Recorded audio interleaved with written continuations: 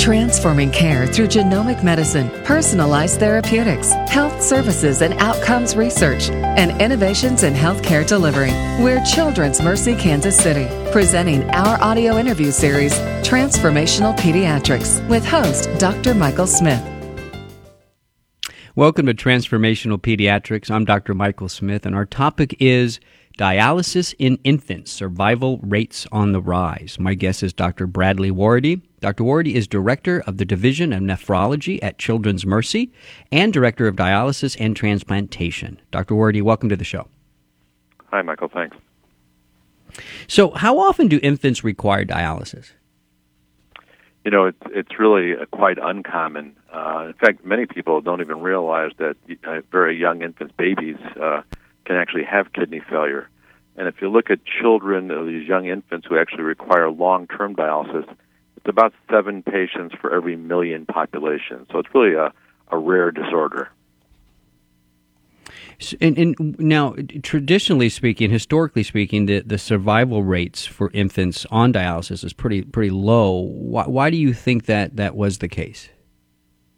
Well, that's true. When we look at children, many of whom are born with kidney disease, historically, maybe only 50% of children with kidney failure lived as long as 2 years. And I think in the past, the technology to perform dialysis in young infants really wasn't there.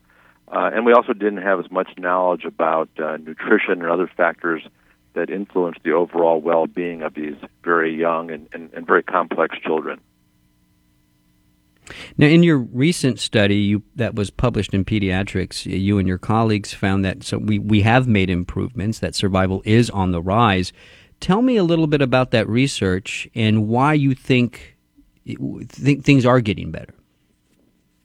Well, we have a database which collects information on children of all ages who have kidney disease across North America.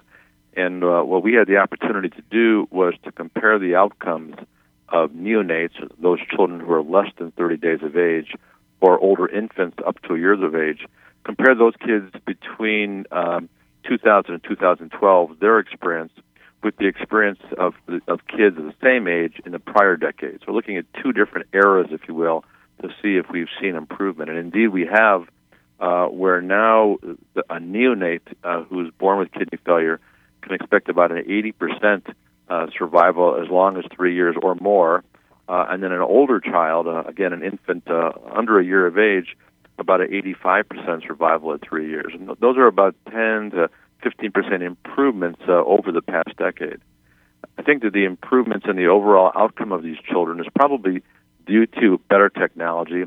We're able to actually perform dialysis, clearing the blood, removing fluid from these children in the very smallest child, and we're much better apt to address their nutrition and give them excellent nutrition so they can grow and develop like a normal child. And now also in your study, in the review of that database, you found that so when a child does have to go on to transplantation, that there's an improvement in graft survival now too. Why do you think that is? Yeah, so if you look at these young infants, the success with transplantation now of these very, very young infants is very comparable to older children. And I think we better understand the medications they were using to prevent rejection of organs. Again, we better understand the importance of nutrition. And I think we better understand how we can limit risks for these children, risks of infection that historically have led to significant complications in these children if they receive too much medications to retain that transplant. So I think we're all more knowledgeable about how to care for these young children. And again, the medications and the technology we have available to us now lend themselves to a much better long-term outcome for these very complex children that are born or early in life have significant kidney failure. What does all this mean, in your opinion, Dr. Warady, in terms of treatment decisions for clinicians who are seeing patients with end-stage renal disease? Well, that's a great question. You know, these kids generally present either to their pediatrician, in utero when they're developing, or into their the OBGYNs, and these young children are, again, detected early on with ultrasound as having kidney disease. So I think what this information does is provide more data to the general pediatrician or family practitioner or to the OBGYN to make them understand that having kidney disease early in life is not a death sentence for these children. They can have a very positive long-term future. And so what we hope is that when those initial folks, those initial clinicians in the front lines, if you will, detect a child with kidney disease, that they refer them to a center like Children's Mercy, where the families can get the appropriate education about the kidney disease and hopefully the necessary intervention so these kids can have a positive future. Yeah. So in your study, it says here that you evaluated the outcomes of 628 children who initiated dialysis.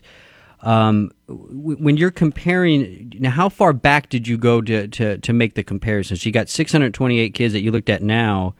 How far back did you go to look at the other cohort to make the comparison? How many years? 1992. So we compared kids, again, who were cared for between 1992 and 2000, and then the more recent cohort was 2000 to 2012. So really not that long ago. Again, 92 to 2000, from that group there, we saw already a significant improvement. So, I think, and ideally we'll continue to see improvement in these young children as we even get better at understanding how to promote a positive outcome. But this wasn't comparing, kids back in the 70s. In fact, back in the 70s right. and early 80s, the survival was only about 50%. So we've seen a marked improvement, and we need to continue to do so in the future, hopefully. Yeah, so it's interesting. So in that short period of time, from 1992 to the present, I mean, so this increase in survival, has technology really improved that dramatically over that short period of time, or are we looking at other things like, better nursing care for dialysis, just better education of the doctors? I mean, you think it's just a combination of different things that's helping to improve survival?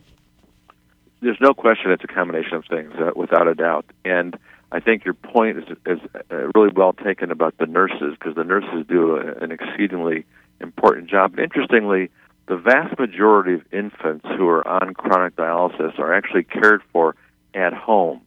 And what our nurses do at Children's Mercy and other children's centers around the country is they actually train the parents to conduct the dialysis, called peritoneal dialysis, at home. So when we sort of congratulate ourselves for this improved survival, I always tell the families that really it's a partnership, and I congratulate them on the great work that they do to care for their children and to conduct the dialysis and all the other things that these kids need to have a successful survival and really and grow and develop normally. So the medical team is critical, but the family team is as critical for the outlook of these kids. Right. Well, Dr. Wardy, I want to thank you for the work that you're doing and the research that you've done and will do, and thank you for coming on the show. You're listening to Transformational Pediatrics with Children's Mercy Kansas City. For more information, you can go to childrensmercy.org. That's childrensmercy.org. I'm Dr. Michael Smith. Have a great day.